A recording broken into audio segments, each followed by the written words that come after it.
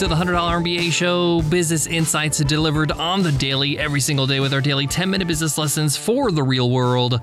I'm your host, your coach, your teacher, Omar Zenhom. I'm also the co-founder of Webinar Ninja, an independent software company I started with my co-founder back in 2014. And today's episode is a very special one, an extended interview, a new format we've been experimenting with recently on the show. Today's conversation is with John O'Nolan. Earlier in John's career, he was the deputy of design over at WordPress, and now he's the founder and runs Ghost.org, which has quickly become WordPress's biggest competitor. A platform I've been talking about a lot recently because I believe it's the number one go-to blogging platform for content creators. But in today's conversation with John, we really pull back the curtain. We get into John's beautiful mind and understand why he started Ghost, what are some of the important questions he asked himself so he can decide what kind of business he wants to build, what kind of work he wants to do, and how he wants to live his life. If you've ever wondered how can you build a highly successful business but still have an enjoyable lifestyle, then you're going to absolutely love today's episode. Let's get into it. Let's get down to business. Support for today's show comes from Capella University. At Capella University, you're in control of your education. With the game-changing FlexPath format, you can set your own deadlines and move at your own pace. The faster you move, the more you save. Visit capella.edu to learn more. I'm so excited to share with you this conversation with John O'Nolan because it's one of the best chats I've had in a long time. Period, with anybody. And I'm so happy that I recorded it so I could share it with you. I met John back in 2019. We were both invited to a conference, the Running Remote conference in Bali, and we quickly became fast friends. Full transparency, I was just very interested in getting to know John because he was so interesting as a person. He possessed qualities and honestly a life that I really admired. He runs a fully remote team that runs Ghost. They're pretty slim, very efficient, and are growing at a really nice pace. They're so successful, in my opinion, because they built an incredible product, a really solid product, which is half of all the work you need to do in running a business. Well-known brands use Ghost like Tinder, DigitalOcean, Unsplash, Square, Airtable, the Stanford Review. I can go on and on and on because I'm so proud of John. He's done such a great job with his company, but today's conversation is not so much about that. It's about how he did it all. But more importantly, how did he come up with the idea that he wanted to do this, that this is the path he should take, how to run a business in a highly competitive space, and how not to lose all your hair in the process, how to still enjoy life. You're going to absolutely love this conversation. So without further ado, I'm going to share with you that conversation, but I'll be back to wrap up today's episode a little bit later on. But for now, enjoy the chat with John O'Nolan. So good to have you, John O'Nolan. It's been a while. Last time we spoke or saw each other in person was 2019. Is that correct? Yeah, I think last time I saw most people I know was 2019. But yeah, it's great to be here. Thanks for having me. As I mentioned earlier, John, you started Ghost pretty much on your own at the start and then grew your team slowly. You have a very interesting business model. Like you're a non-for-profit. You are also totally remote. And there's a couple of things we're going to go into about your business and how you run your business and how you got to where you are today. But before all that, I want to talk a little bit about you as a person, because it's funny because I remember we spent a few days, we met each other at a conference. We were, fortunate enough to be invited to speak at a conference in Bali. And I was just loving every moment of hanging out with you. I just felt like we became fast friends, and all our conversations were just friendly and just as if we don't know anything about business. Like that's what I love about it. And now I'm like, I have all these business questions, but I'm glad that's how our relationship started, because it was just a natural kind of progression. So my first, those are kind of the best conversations. It was great. I mean, we were making jokes and it was just a lot of fun. So the thing that struck me the most about you, John, is that I felt like out of all the entrepreneurs I know, and I know a lot, and I met a lot and worked with a lot, you're somebody that strikes me as somebody that really values balance. Like I feel like you're very balanced in life. Like you love your business and you love your work, but it's not everything to you.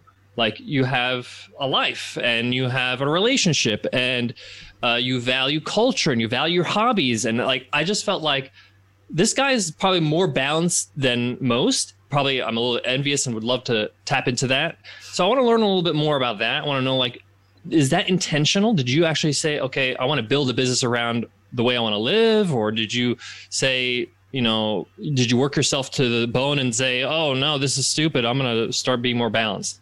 I'd love to hear more about that. It's interesting that you chose that particular word of balance, because after a lot of years of me kind of talking about the way in which I think about business and the things that I really value, balance is kind of the word that I had landed on and really come to hold as my kind of ideal and truth in life. And up until only very recently, I don't think I'd really settled on that word, but it's funny that you picked up on it without really any sort of prompt. It's kind of funny. But I mean, to answer your question, for me, it's very much intentional. And it's probably the thing I spend the most time thinking about over and above business growth or revenue growth or product growth or customers. It's balance and how to achieve any number of those things at the same time as their opposites. I really find that interesting that you talked about, like, it's more than just your habits. It's the way you see life. It's kind of almost the meaning of your life. Like I don't want to get too woo or too spiritual here, or why not? Who cares? But the point is that I think we get bombarded with so many pieces of advice, so many quotes, so many books, and sometimes we don't actually summarize it. Sometimes we don't say, like, what does this all mean for me? And I like the fact that you are reflective about that. Do you take time to reflect in your busy schedule? I do. And I think this kind of all started for me with a lot of reflection in going down this path. Before Ghost, probably like many of your listeners, I was a young entrepreneur with big dreams. I wanted to make it. I wanted to make lots of money. I wanted to do something successful. I had big ideas about what that might look like.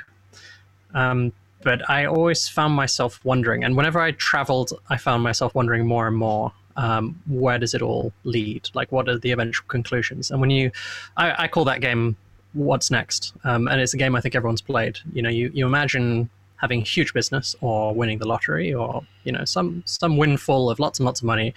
And you go, what next? And in the beginning, that game's really fun. You imagine, buying a Ferrari, quitting a job, traveling the world, fulfilling all kinds of life's ambitions. And then it gets a little harder. Maybe you start a business, give to charity, learn language. And then the longer you keep playing that game, it gets harder and harder. Like once you've bought all the houses and the Apple products and seen all the movies and done all the frivolous things, you've done your kind of Grand Theft Auto equivalent life. I know I could spend my way through all those kind of dreams in 2-3 years. What's next then? What then? You wake up on a Saturday morning, it's sunny outside, you have no obligations, there's nothing you have to do. What do you choose to do? What's next then? And that game bugged me for years. And my reflection took the form of thinking through that game endlessly and being very frustrated with not coming up with an answer to it. And eventually one day I found myself sitting on a beach in the Philippines, watching some new friends I'd made who were kite surfing in front of me. I had a laptop on my knees and I was writing some open source software. At the time I was contributing to WordPress as the deputy head of design. And the answer hit me like a ton of bricks. My what next at the end of the rainbow was I would be doing this. I would be traveling, making friends with people, kite surfing, working on open source code that I enjoyed. And at the time I was making maybe $20,000 a year. And while that's, by no means an amount that you could retire on and live forever on, it really changed my perspective on what I needed to achieve my ultimate end goal. Because if my ultimate end goal was, once you're bored of the Ferrari, what you want to do is sit on a beach in board shorts, watch kite surfers, and write some code for free and open source projects. The requirement to get from point A to point B, if you cut out the middle, seemed like an incredible shortcut. And so the journey of Ghost began with a reflection of, what if you don't need that middle part? What if you don't need a mass amount of wealth to reach your ultimate end goal? If you just play out your end goal far enough to a logical conclusion where it's gone beyond money anyway. And everything else started from that point. And I've kind of tried to hold that as my North Star throughout. And it's so far it's taken me to interesting places, and I guess has become the thing that I care about the most now. I love that. I love that because you lived out, you know, what Brene Brown calls it, you played the tape. Like, you played through the tape. You've seen the show before. Let's go. And you kind of played it out and said, okay, well, and you saved yourself a whole bunch of years. This is a small question, but I think it's quite important for people that are listening. And I want to know the answer to this. When you played the tape, when you went through that whole scenario in your head and you said, what next, what next, what next? You got to the conclusion, you're like, you know what, this is what I love to do. I should just do this and be content with that. What makes you say, you know what, that's a sound idea. I'm right. I'm going to do that, and not question yourself and say, oh, who am I to say this is stupid? What am I talking about? Like, you know, like no one does this. Like, most people will not trust their own advice.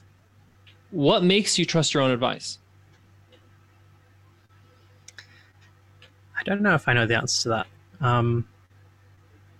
But at the time I was already doing it. I think that helped a lot. It was a moment of realization that I was already confronted with. It was in front of me, and that made it a lot easier to shift my perspective of what crazy, huge idea do I need to come up with to achieve a different life, to a new question. And the new question was the start of everything for me. And the new question was, what small, silly idea that I've thrown aside up until now could I pursue that would allow me to continue to do what I'm doing right now easily for decades, not just a few years? And the new question took me on a new journey. Whereas the old question, this big question of like, what huge idea do I need to be successful, had led me nowhere but dead ends. And so I don't know if it was trust in myself or just a better new question to follow that I haven't not yet found the end of, that helps with that. Have you always asked yourself questions, or like, you know, try to come up with better questions to ask yourself? To some extent, because this is a kind of a tangent, but I have what's called aphantasia. So I'm fascinated by this, by the way. I'm fascinated by this. I remember when you told me this, it blew my mind, and I was borderline worried I was being offensive because I was asking so many questions. But go ahead, please explain.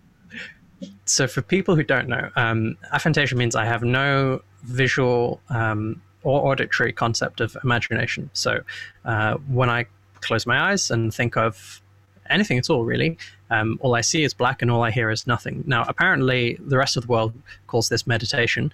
For me, that's my day-to-day existence, and it has advantages and it has drawbacks. It's a lot harder to be stressed if your mind is perpetually clear. Obviously, it's also a lot harder to do creative things like compose songs in your head, or come up with beautiful artwork or designs in your head and then turn them into reality. So imagination's a spectrum. Some people have what's called hyperphantasia, which is kind of like being able to project holograms and base reality and experience the world in a totally different way. If you remember Michael Scoville from Prison Break, yes, that was like an example of hyperphantasia. And aphantasia is the opposite. Most people are somewhere in the middle, somewhere along that spectrum. But so when you say, do you ask yourself questions a lot? I do, but the way in which I think about problems or challenges is in a very abstract way. So I don't hear a voice in my head asking myself literal questions. But what I do is process lots and lots of data. A good metaphor for aphantasia that I've heard used before is it's like having a computer with 3 CPUs and no monitor.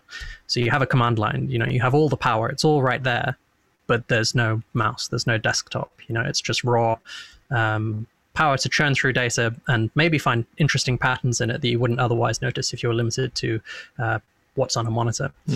So in that sense, yeah, I ask myself questions all the time, and I'm kind of processing ideas all the time, but it's perhaps not in the same way people might traditionally ask themselves questions. Obviously, it's very hard for me to imagine no, it's the other side of this. No, but this is a common thread I hear in a lot of exceptional people that are successful in a lot of different things in life. And it could be different. Like, for example, a lot of people ask me, Omar, like, you often, don't worry about what people think, and you'll take a stand and you'll take risks and you will try things and you'll fall on your face and you're not worried about it. Where does that come from?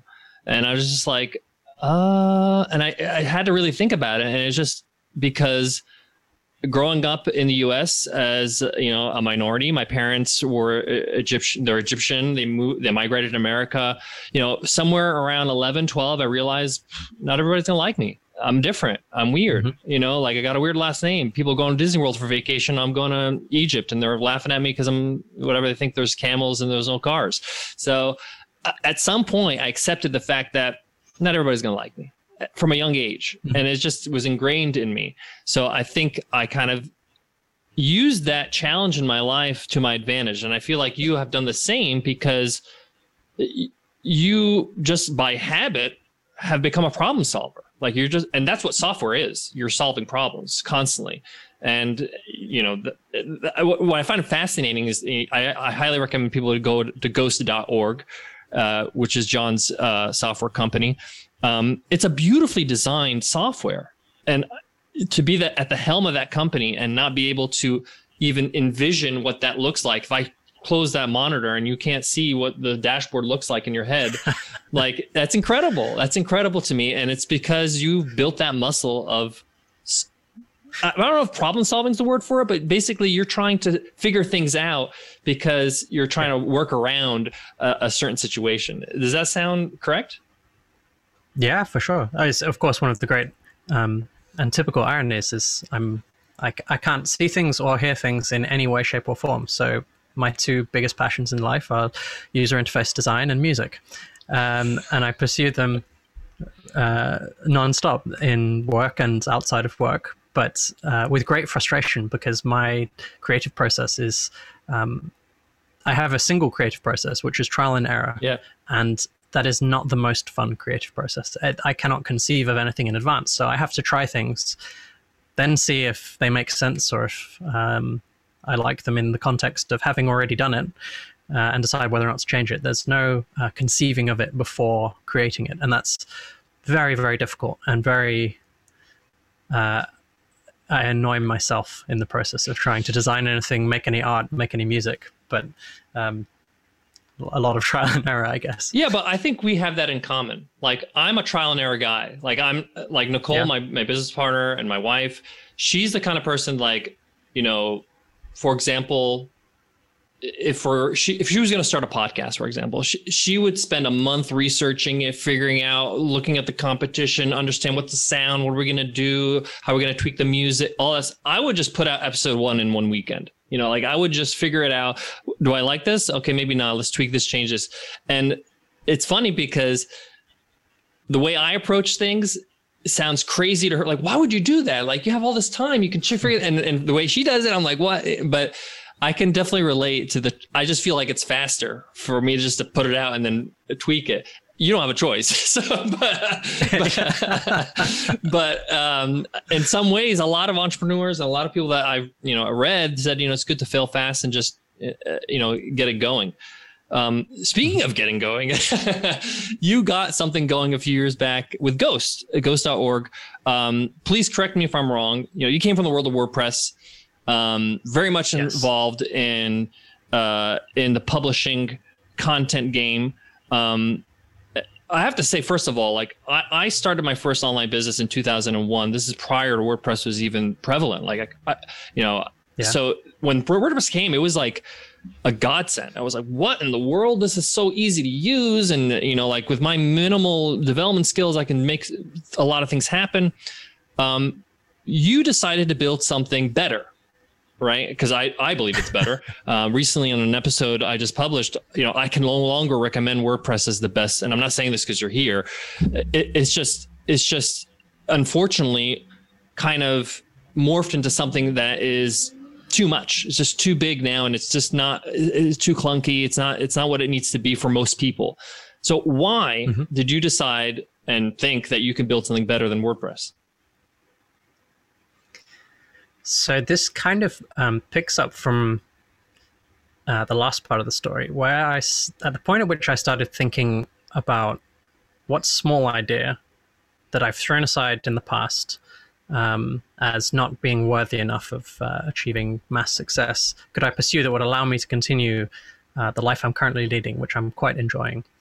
The idea that had been stuck in my head for at least 2 years, that I had discarded over and over again because it was a silly idea, was what if you reimagined WordPress? Because having worked on the WordPress core team and seen it grow from very small CMS into quite very popular blogging platform, then into pretty large content management system, I'd kind of seen it undergo this transition from being a tool for a specific purpose, which was writing and creation online, to a generic website builder that was for absolutely anything and absolutely everyone. But all of my interests and all of my client work I was doing as a web designer was all around publishing, all around writing, all around blogging. And I had always, for a very long time, I'd thought about what if you rethought WordPress, made a new open source content management that was true to the original ideals of WordPress, of free open software that does one thing really incredibly well, and that's serve creators online. And I'd thrown that idea aside because who wants yet another blogging platform, and that was true in 2012 as much as it is now. It's crazy. But that idea was still in my head, and lo and behold, the same year, I published an idea as a blog post about Ghost and how I would reimagine WordPress. Medium launched, a very popular platform called Subtle was around at the time, and there was suddenly this mini renaissance of all kinds of new blogging platforms, and lots of interest for people who maybe would consider yet another blogging platform. So that was the start. That was the origin, was accepting an idea that I'd previously thrown away as not being good enough, and thinking through how to make it work. If you change the ambition from, I need this to be $1 million business and make me really, really successful, to, I don't need this to be $1 million business. I need this to be a $20,000 business. I figured I could make almost anything a $20,000 business, and suddenly the idea didn't seem so silly anymore. You wouldn't need it to be the next Twitter or the next Facebook. You just need it to serve a smaller group of people who really want that one thing.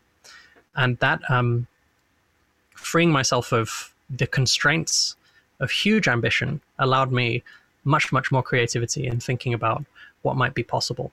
And so that was the beginning. That was the seed of trying to rethink WordPress and do something similar but different. So what year did you put Ghost on Kickstarter and launch Ghost?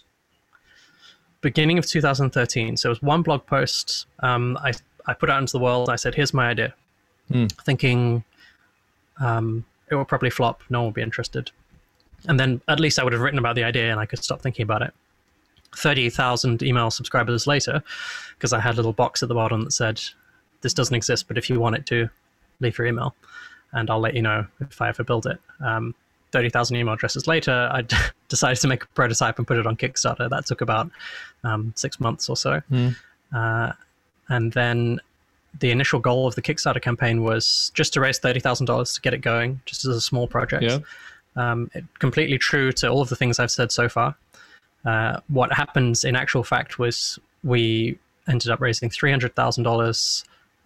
It's was at the time the second most funded open source software project of all time on Kickstarter.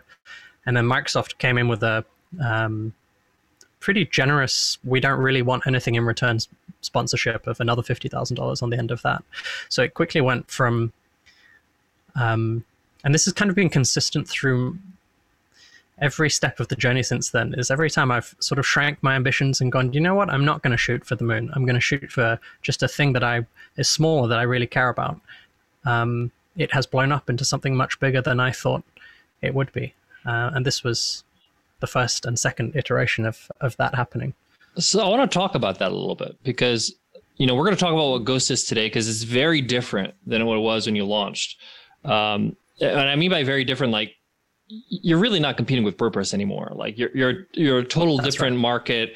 Yeah. And you, at some point, I'm guessing you decided to kind of go into that market and pivot and kind of say, I don't want to use pivot, but just say, you know what, we need to niche down and differentiate for various reasons. But I want to first talk about what did that MVP look like? Because I know a lot of people are listening. When they think about starting a business, they think about McDonald's and Walmart. Like, no, like, sell some hamburgers at the flea market, so what did your MVP look like so that we can see the contrast, 8 years later?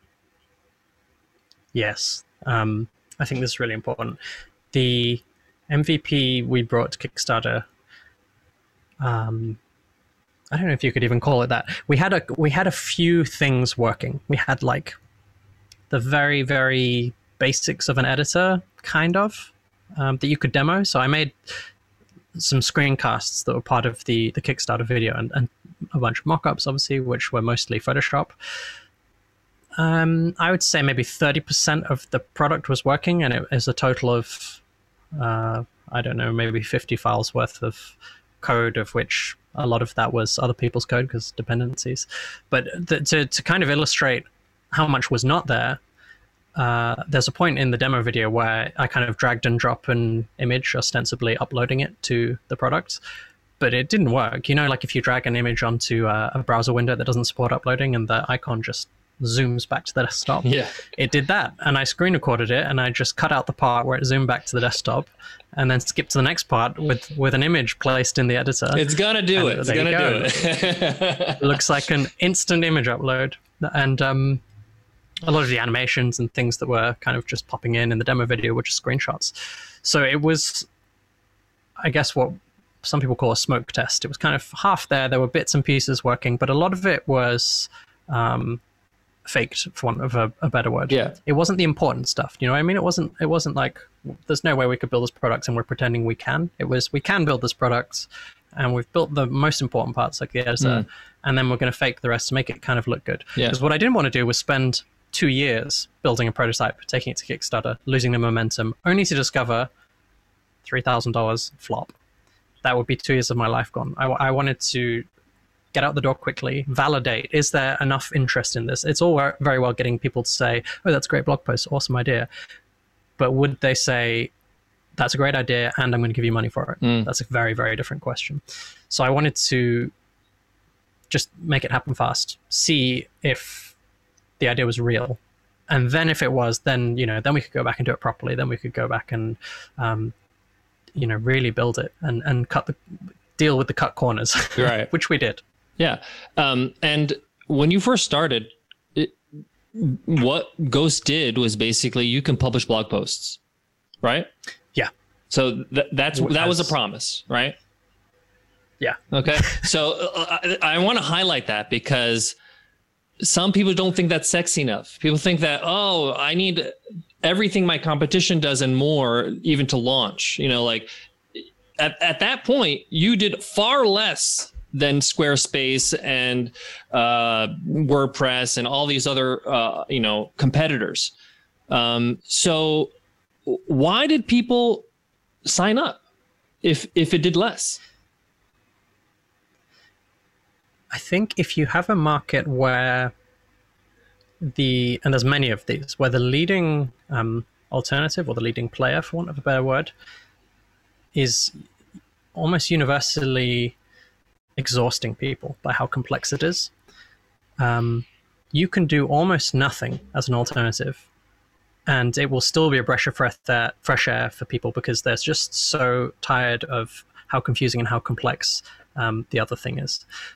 So our strongest, most vocal early adopters, they just wanted to publish a blog post. They didn't want to deal with all of the plugins and the security risks and the slow performance.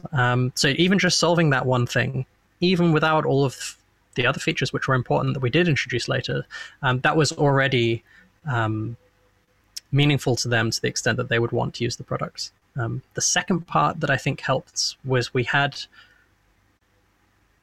a story to go with the product that was thought through. It wasn't just here's this thing. It's nice to use. It's better. Definitely use it. With the potential risk that we would shut down and disappear in a few years, we had figured out a business model. We said to people, like, here's how we're going to make this work. It's going to be open source, so no one can take it away from you. We're going to be financially sustainable, so we're going to continue to invest and improve over time. And here's the model that we're going to use, which was open source, non-profit, and had a very strong philosophy of how we were going to build the products. And I think that engendered a lot of confidence in early adopters, A, that we were going to stick with it, and B, that the ideas were going to be seen through in a way that seemed like they would support them, the end user, not just grow a company as big as possible and then screw over everyone in the end, which, how many times have we seen that? Tumblr to Yahoo to and onwards. Yeah. So those things in combination, I think, made a big difference to why people still were interested in just that one basic feature. This is not a question. This is just a couple comments that I'm getting from it. One, you're obviously a good communicator.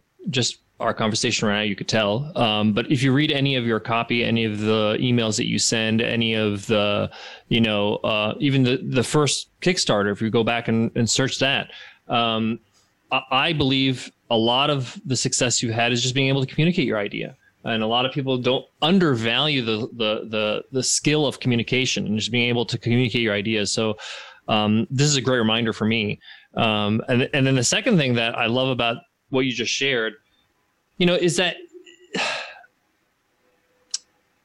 it's easy for you to downplay your own thing. You're not buying your product. Don't use your own opinion. Let other people tell you. Let other people tell you if they want it or not. I often feel like I'm too close to the grain, and you never know what's going to happen. You never know what people need. It's hard for us as human beings to imagine like a large amount of people, like millions of people, and the different needs of we only probably know 50 people, and that's your frame of reference. So those are just two comments I kind of wanted to put in there. So let's fast forward. Now, 8 years later, you just released Ghost version 4 a few months ago. This is a totally different thing compared to what you just talked about. Ghost right now is basically a platform you can run a business on. You can run any kind of content business on Ghost. You can earn money. You can sell products. You can sell memberships. Like, now you're in a different ball game.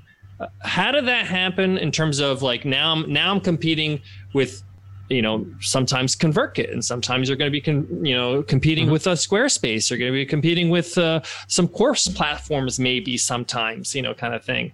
How did that happen? And why did you decide to now say, hey, you know what? I'm going to go into an even more red ocean and crowded market and competitive space? We started out with a goal to make the simplest, easiest, nicest online publishing experience, and felt like we achieved that within a couple of years. And we had the products that did, the one thing really well, and people liked it for that. But around the same time we solved that problem, Medium solved that problem really well and was completely free. Obviously didn't have as many of the, open source and be able to completely brand it however you want benefits, but it solved that problem really well. And LinkedIn started its, kind of blog network. Tumblr was still kind of at a peak then. There was a lot of other products that kind of solved the same thing around the same time. And as we're kind of looking around going, okay, well, it feels like as on the whole, that's solved for everyone now. What else is there? What other problems are people having that our products can address in a way that is meaningfully different to what else is out there? And as we kind of looked around and listened to our users and our audience, the thing that came back again and again and again was business model. And even this was about 2 years after we launched, around 2015, even then advertising on independent sites was on the decline, because this was when Facebook was in full boom. Like, all ad dollars were basically moving to Facebook and or YouTube. And people were struggling more and more to make money from advertising. which I don't think is a coincidence for why clickbait really took off around that era, because the remaining publishers are more and more desperate to get those clicks, to get the declining ad rates, to get more and more views. All those things kind of aligned. And so we started looking at business models. How do you have a business model for an independent publisher or a creator where they can sustain what they're doing, continue to do it, and not be reliant on these ad dollars, which are just disappearing and harder to get. And there was a couple of really early examples of publishers who are using the SaaS, the software as a service business model of subscriptions in a really effective way. And the biggest by far was Ben Thompson at Stratechery. Ben does analysis of the whole tech industry as a weekly newsletter, well, a daily newsletter. Weekly it's free, and then if you want it every day, there's a paid version. And he was doing very well. And we ourselves, by this point, had built a recurring subscription business, which allowed us really stable, fantastic economics, where we knew exactly how much money we made this month. We knew exactly how much money we would make the next month. We could track our growth on a chart, and it was, you could, like clockwork, predict how much money you would make 12 months from now, 24 months from now, 36 months from now. And the cash flow is completely stable, so you could plan your hires around it. And it seemed like this business model is really great, and people are getting pretty used to subscriptions. Spotify's getting pretty big. Apple TV is kind of upcoming. It's not quite there, but there's rumors about it. What if this was more accessible to everyone? And at the time, this was not a crowded market at all. In 2015, talking about memberships was like, there are 3 WordPress plugins and one horrible old software product that is trying to do this, and that doesn't seem like there's much of a market for it. But we started exploring what memberships inside the products could look like. And if you connected a publisher directly to an audience and you created a one-to-one relationship without advertisers, where the publisher would have to continue to create meaningful content to keep their audience around, because the audience is the customer. And if you don't please the customer, then the customer leaves. That seemed like way better dynamics than clickbait and outrage and get as many views as possible just in order to stay in business. So we kind of started way back in 2015 thinking about memberships, paid subscriptions. But with a small team, it took us many years to realize the ambition of exploring such a big new feature. Obviously, going from publishing blog posts to managing a subscription business, pretty, as you identified, pretty big shift in where we started and where we were going to. But it, at the same time, felt like a natural evolution that stayed true to our original audience, but expanded it into solving the real problem they had, which was, how do I do this for a living? Not just, how do I do this for fun? And that felt exciting to us. So it took us about 3 years to get the first kind of beta version of that going. And that's partially because it's hard to build, partially because we had a really small team that already had tons of work to keep the existing thing going. And just this year, we kind of brought all of that out of beta and launched it formally in a way that's accessible to absolutely anyone. So now people can use Ghost to publish online, but also sell premium access to the content that they're publishing, whether that's writing or a newsletter or courses or lessons or podcasts, in fact. The SaaS, the subscription business model that the software industry and the tech industry has had so much success with for so much time is now available to absolutely everyone. And the biggest difference in what we do compared to what things like Patreon do is we've stayed true to the open source model, and that means you own the technology. And that's so significant when you're running a business on the internet, because if you are building your entire business on some technology that you don't own and you don't control, it can and frequently does get changed underneath you, either because they make some changes to the rules, or they make some changes to their business model, or they make some changes to selling the company to someone else. If you don't own the technology you're building a business on, you're always at the behest of someone else, and there's a huge risk factors to that. So all the technology we build is still free, it's still open source. That means you own the intellectual property. If we shut down, if we disappear as a company, you still have the software. You can run it on a Raspberry Pi, you can run it on any host in the world. And that longevity, that future facing, we're creating a piece of technology that will stand the test of time and be around and be accessible to everyone, with or without us as a company behind it, is a really significant part of why people now use Ghost. I like the fact they pointed it out, because that's a hard thing to communicate to the masses. Like that's a hard selling point, because some people are just like, man, I just need to make a buck. I don't want to sound crude, but some people are just focused on their work and focused on their content. This concept, like, I don't even know if this thing is real or it's going to really make me any money yet. And you're talking about being acquired, maybe your company's going to get acquired or whatever if I don't use open source. But it's actually, I think it's pretty interesting that you chose this model where, for those who don't know, Ghost's software, the code is open source. If you wanted to, you can download the code and upload it on any server you have or any server in the world and run Ghost. You make money through a managed solution where if you don't want to do that, you don't want to deal with that, and you want some support and you want some, with the installation, but also just with running it month to month, you have a managed solution, which is very inexpensive for them to go monthly or annually to run Ghost, just like any other kind of SaaS or any kind of like subscription-based kind of software. So I really love that, but I need to talk about the other side of your business, which the fact that it's a non-for-profit. Just for context, guys, for those who are listening, John spent the last 8 years building this business, spent a lot of time, a lot of effort, probably sacrificed a whole bunch of stuff he doesn't want to say in public. Whether it's emotions, whether it's tears, whether it's money, whether it's relationships, whatever it is, I don't know, but I can relate because I know I did. Yeah, exactly.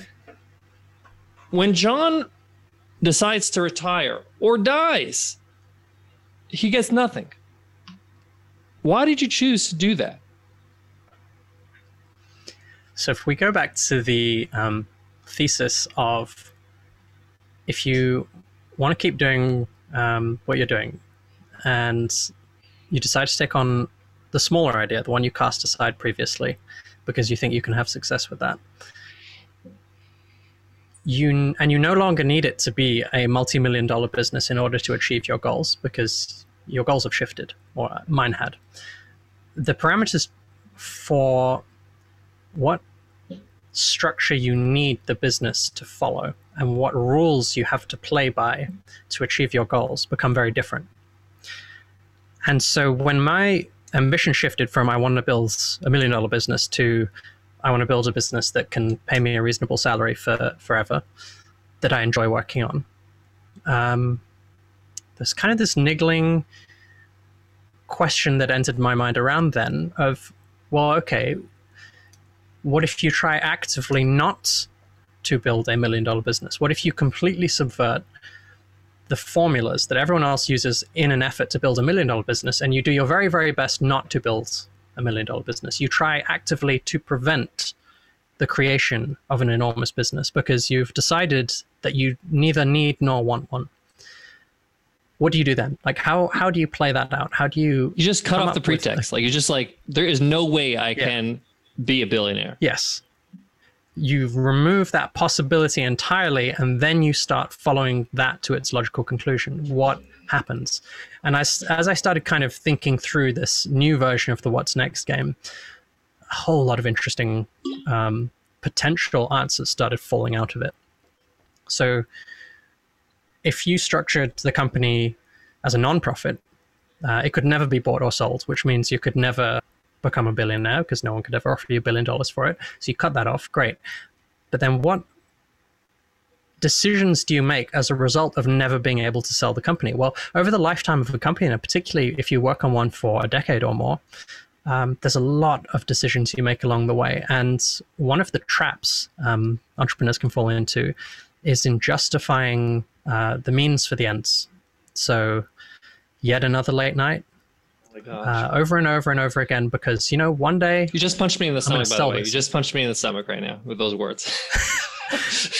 One day it's going to be worth it, right? There's going to be this payday, this imaginary payday. And in reality, the payday almost never comes. But even for those, when it does come, it's a huge, enormous trade-off you're making. And the decisions aren't necessarily good because of it. I've seen companies and friends' companies make huge product decisions because they thought this big company might want to acquire us if we have this feature that is complementary to this other thing they do.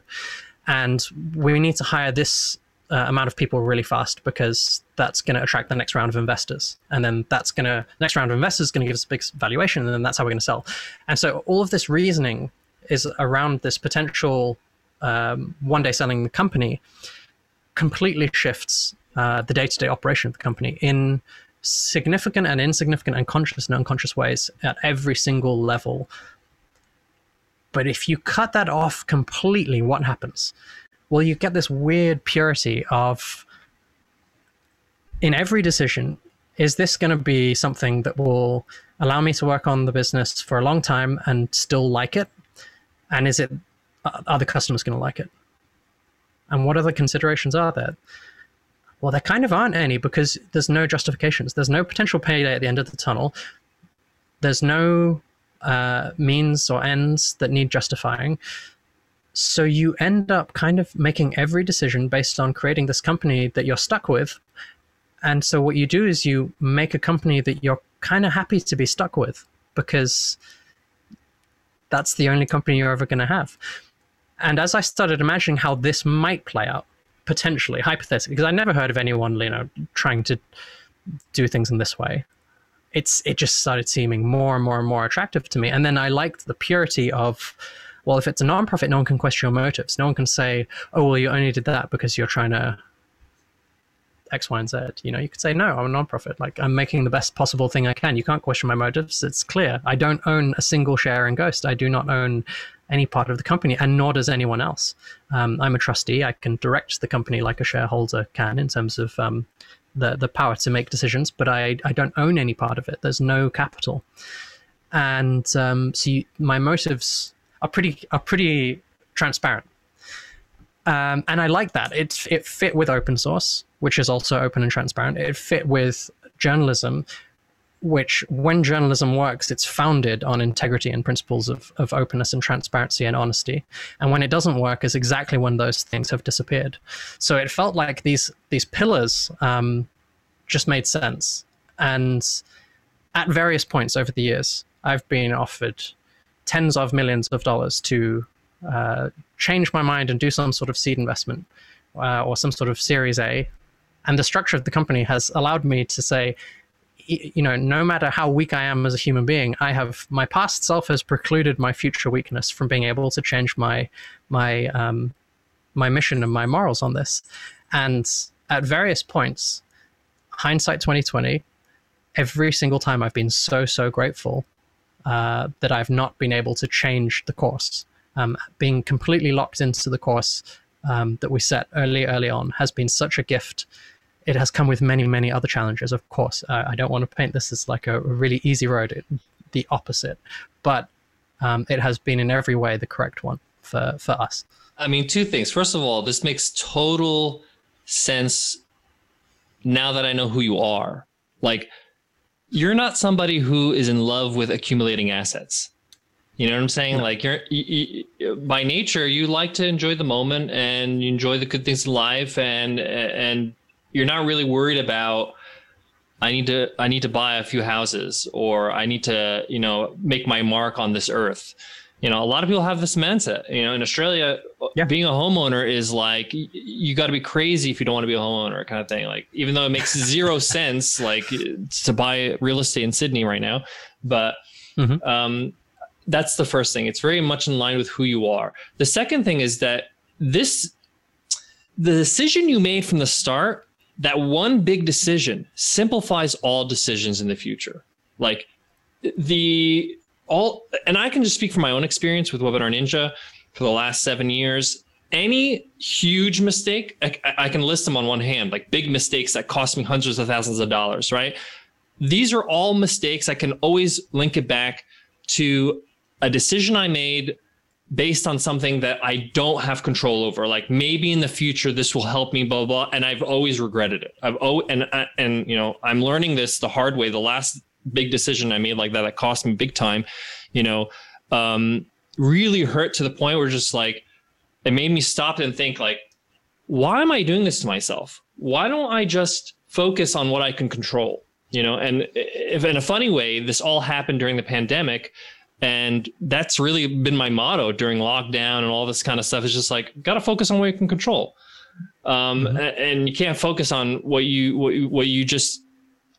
may or may not happen in the future. You just don't know. You don't know what's going to happen. That's what we all learned in 2020 and beyond. The other thing I want to just touch on or ask you about is your life. You live a very, I would say, flexible life, meaning that you don't have a resident, right? You don't like live somewhere for most of the year. You're pretty flexible and you move around a bit. How has that been with the pandemic, and how do you choose where you go next, and how do you choose what you want to do, and how long to stay? This was another parameter that really fed into the type of business I wanted to create and the type of business I wanted to be stuck with, because I had grown up, my parents traveled a lot, and so I was kind of carted all over the world, and sort of as a result, I carried on doing that later in life. Believe it or not, even in 2011, the word digital nomad was uncool and cliched, like when I started doing it. So if you think it's tired now, I can't even tell you.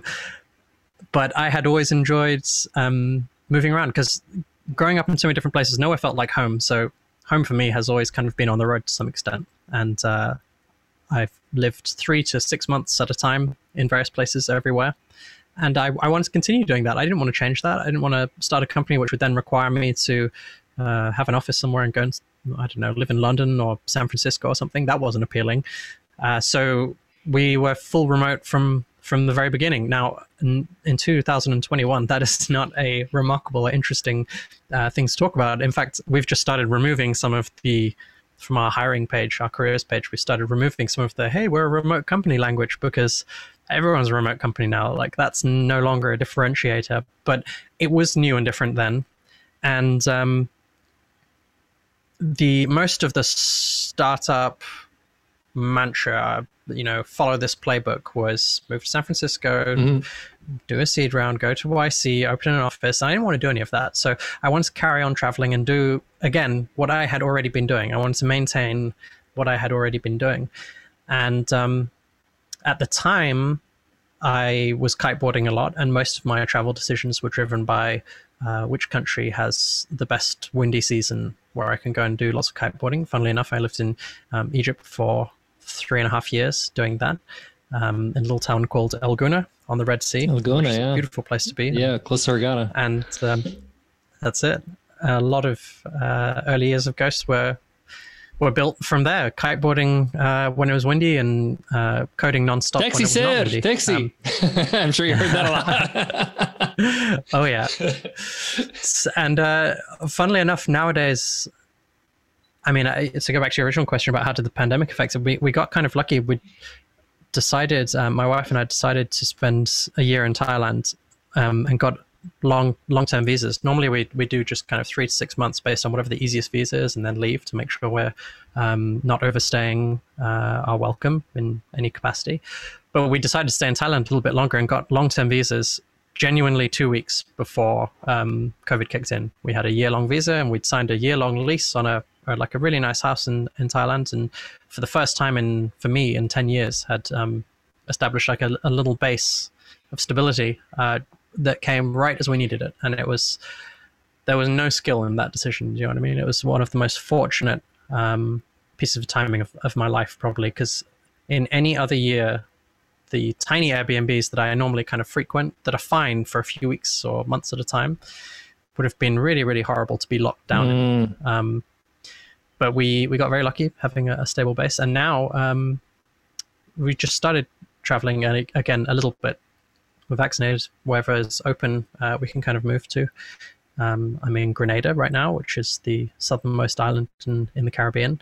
And traveling by wind again. At the moment, I'm living on a sailboat. And so the wind once more is the seasonal guide for where to go next. And the format, which is the backdrop for all of the work, which I still enjoy doing just as much as back when I started out.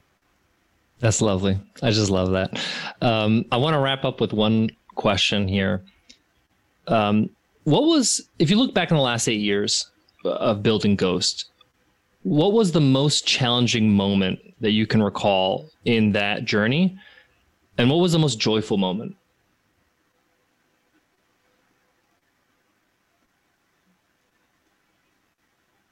There's been so many challenging moments. I think the single most challenging pattern that recurred and was a constant theme in the last 8 years that podcasts or stories rather like this do a poor job of illustrating is that it's always very easy. There's an old quote from a Steve Jobs commencement speech. It's always very easy to connect the dots in hindsight. Yes. And to make sense of the steps that have already been taken.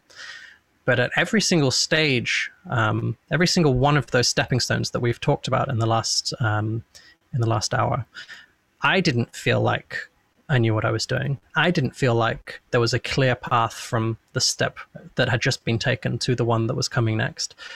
And there was so much uncertainty about whether or not it would work, whether or not anyone would care, whether or not the people using our product really liked it, or like, do they not like it? We're not really getting that much feedback. Do we know who our audience is? Is it too technical? There's a lot of bugs. Do we fix the bugs? Do we work on the new features? Like, what's the highest value thing we could do? Uncertainty in its many, many forms has been a universally consistent challenge throughout the journey. And I think it never goes away. It just changes form as you progress through different stages of a business. But I guess what I'm saying is if you feel like you have no idea what you're doing and you listen to podcasts like this and it sounds like people do know what they're doing, they don't. It's just that the stories only sound good when you talk about eventually the parts that finally did make sense, because otherwise it would be an hour of people just saying we have no idea what we're doing. But that's the reality. So that's the biggest challenge. The most joyful moments, I think by far have been the team retreats. And it's difficult to quantify without reaching for cliches, but the people you choose to share the journey with are the ones who will make it the best or the worst thing you ever do. And another part of my kind of way of looking at business and trying to achieve balance and building a business that you want to be stuck with is a complete unwillingness to work with people who I don't love. And as a result, the team at Ghost is a group of humans who are not just unbelievably talented at what they do, but I love hanging out with every single one of them. And it's been almost 2 years since we've had a retreat, but the retreats, when we get together and hang out, it's like being around best friends you've had your whole life, and you also respect every single one of them because you know how good they are at what they do. And those are the moments you remember, which is weird. It's never the product launch. For me, it's never the product launches. It's never the press articles. The press articles are the ones I remember the least. It's the moments you share with the people who are on the journey with you. And so I can't, that's what I value the most by far of everything. And the moments that brought me the most joy, I think consistently have been those. Rightfully so, man. Rightfully so. And I agree with that. Like, in our last retreat was 2019. Yeah. And that was just such a wonderful moment, just to be around the people that work so hard for the thing that you decided to start, you decided should exist in the world. And they all kind of just said, all right, let's do it. Like, why not? Like, that sounds like a good idea. And it's a sacrifice for them to travel and to spend a week with you and all that kind of stuff. And just to see them have fun and see them be recognized, you feel a sense of like, almost like a Papa Bear, like, somehow these guys like me enough to keep working, and it just feels good. It feels good to know that you're able to kind of bring people together. And it also feels good that you're able to kind of, build those relationships with people that, maybe you don't see eye to eye on every single thing in the world, but you do have a common vision for what you're trying to build. So that's super special. John, thank you so much for spending some time with us today. This is one of my favorite conversations of the year. And I hope that many people who are listening today re-listen, take some notes, because this is hours and years and time and effort condensed into 1 hour, just kind of giving it to you on a silver platter. So thanks, John, again. I really appreciate it. It's been my pleasure. Thank you so much for having me. Support for today's show comes from Sleeper. Sleeper is a fantasy sports app that was founded with the intention of connecting people through sports. It features fantasy NFL, NBA, and LCS League of Legends. No matter how you play, whether it's redraft, destiny, best ball, you're given total control over the league and the draft experience. One of the best parts is that Sleeper is free and has no ads. It's a genuinely premium fantasy experience. Plus, integrated chat allows you to interact with league mates more. No more annoying GroupMe chats or iMessages that exclude Android users. Making trades, dishing trash talk, and the overall game day experience are simply elevated and made easier.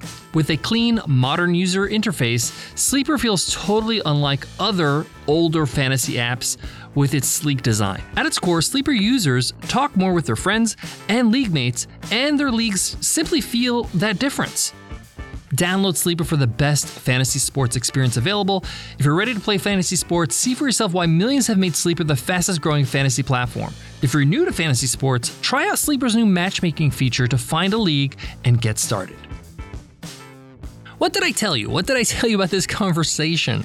Absolute gold. I want to thank John for his time, but I also want to thank you for listening to this conversation, for investing the time to get a fresh perspective on things, to start asking yourself some important questions, maybe even go through that what next exercise to figure out what would you do and enjoy doing every single day. One of the things that we didn't get into in the conversation that I want to highlight is the concept of patience.